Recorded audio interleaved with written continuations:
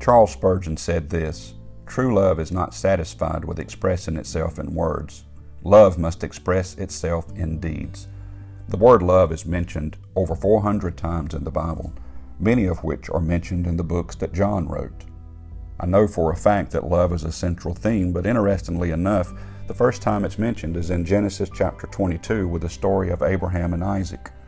Abraham is commanded to take his son, his only son that he loved, up to Mount Moriah and to sacrifice him back to the Lord. He carries this deed out to the point of having the knife raised in the air, and God stops him and provides his own sacrifice. Jesus says in John chapter 15 verse 12, "This is my commandment, that ye love one another as I have loved you. Greater love hath no man than this, that a man lay down his life for his friends."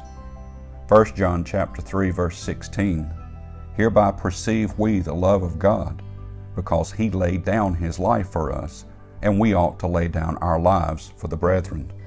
We celebrate Veterans Day today, and so we know that many soldiers across this land are buried at a cemetery in Washington, D.C.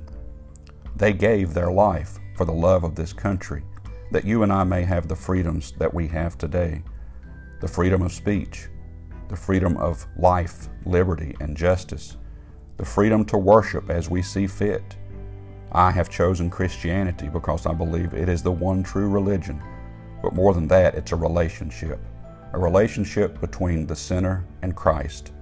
Christ gave himself for this world. "For God so loved the world that he gave his only begotten Son, that whosoever believeth in him should not perish, but have everlasting life." Today we celebrate Veterans Day, sacrifices made by man laying down their life for their friends. But there's no greater love than the love that was shown on Calvary when Christ gave his life for you. May God bless you. May God bless the United States of America. Have a blessed day.